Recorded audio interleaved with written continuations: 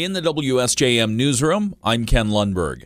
Congressman Bill Huizenga is backing legislation that would create a special commission tasked with reducing federal spending. He tells us the Fiscal Commission Act of 2023 would establish the bipartisan body to come up with a plan. He says the nation's finances need to be put in order before important programs face mandatory cuts. Sadly, unfortunately, Congress has proven that they are not very good at doing this just on their own without prompting, and this commission would be charged with coming up with recommendations. It would go to the House floor and the Senate for a must vote without any amendments, so it can't be changed, it can't be modified. Huizenga testified about the act before the House Budget Committee this week. He said under the plan, the commission would craft a package of recommendations to both improve the fiscal situation in the medium term and to achieve a sustainable debt-to-GDP ratio in the long term. For any recommendations related to federal programs for which a federal trust fund exists, like Social Security, the commission would have to improve their solvency for a period of 75 years.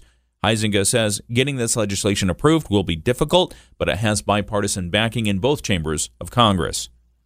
Corewell Health has reported a major data breach. Currently, it appears the breach was limited to southeast Michigan. WSJM's Andrew Green reports. Corewell's reported the data breach that affected some of its customers, but the vast majority of them are on the east side of the state. A statement posted at Beaumont.org says WellTalk, which provides patient communication services for Corewell Health in southeast Michigan, and a healthy lifestyle portal for Priority Health, was hacked. More than 1 million Michigan residents were affected, but primarily just in southeast Michigan. Corewell says all the customers who were affected have been notified.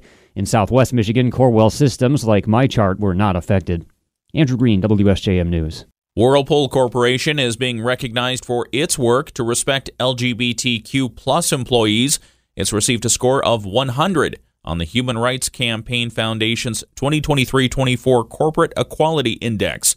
The index rates companies for their LGBTQ plus policies. Whirlpool says the index considers 4 categories when determining ratings. They are non-discrimination policies across business entities, equitable benefits for LGBTQ plus workers and their families, supporting an inclusive culture, and corporate social responsibility. Whirlpool met all the required criteria, including the implementation of policies to prohibit discrimination based on sexual orientation or gender identity. Whirlpool Pride Network lead Rich Missy says every year we've received a 100 score from the HRC has been a testament to our meaningful work in this space.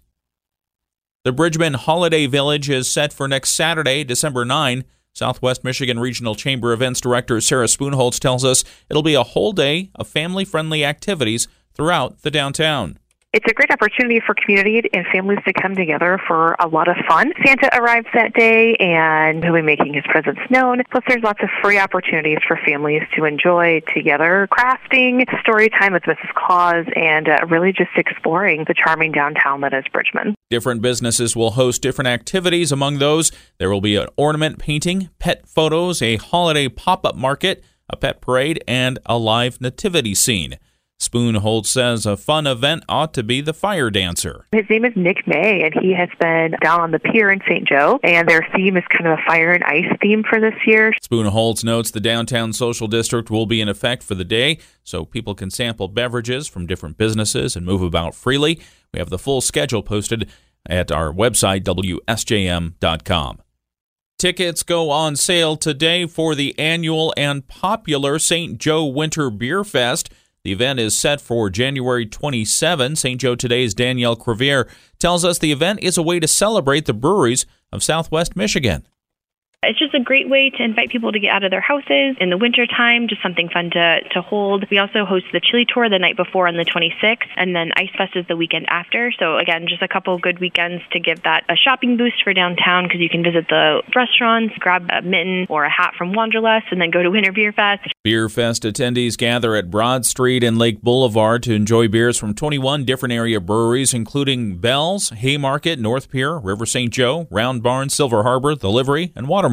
Crevier says tickets are available for $40. VIP tickets are $75. Tickets are limited. We have a link for more information and how to buy tickets at our website, WSJM.com.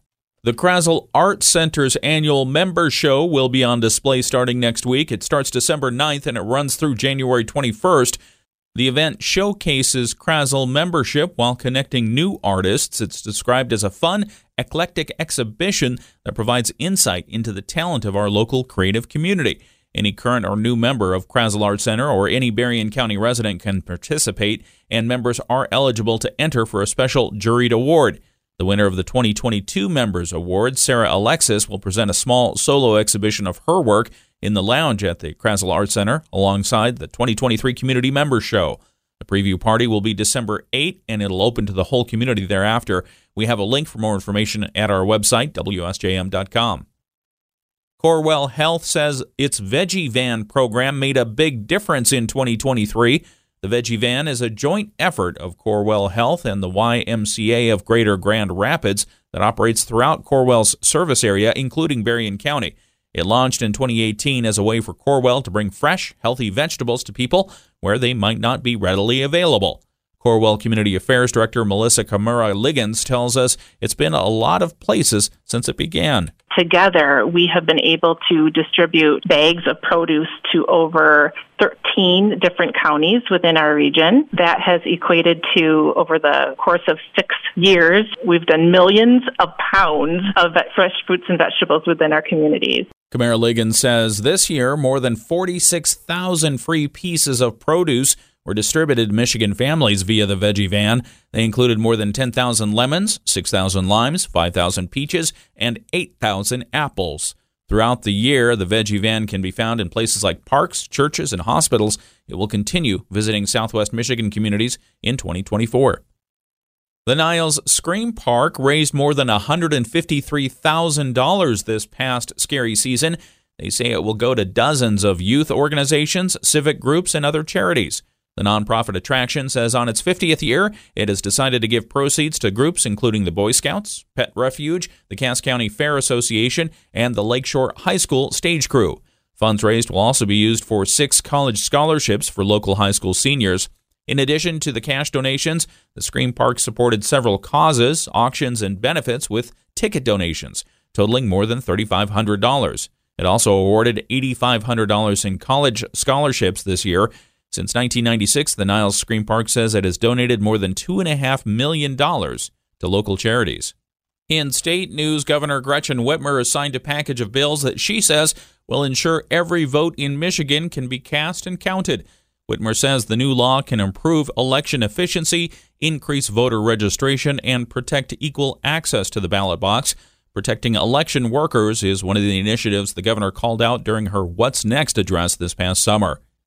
And the U.S. Environmental Protection Agency has announced new rules that would replace all lead service lines in the United States over the next 10 years.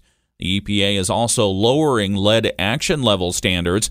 The Biden administration is proposing to spend $15 billion to help pay for the lead line replacement work. And if you're still struggling to find a gift idea for that special someone, what about the gift of travel? Travel Michigan's Nick Nurbon says, check out places that are in Michigan. We recommend getting outside, going into our vibrant cities and downtowns, doing something and trying something new. So from our vacation and resort destinations up north during the wintertime, like Shanty Creek, Boyne Resorts, Crystal Mountain, and others that offer gift certificates for travel throughout the year, to other places like bed and breakfast. Nurbon says travel pumped about $48.5 billion into Michigan's economy last year, bringing in 125 million visitors. In the WSJM newsroom, I'm Ken Lundberg.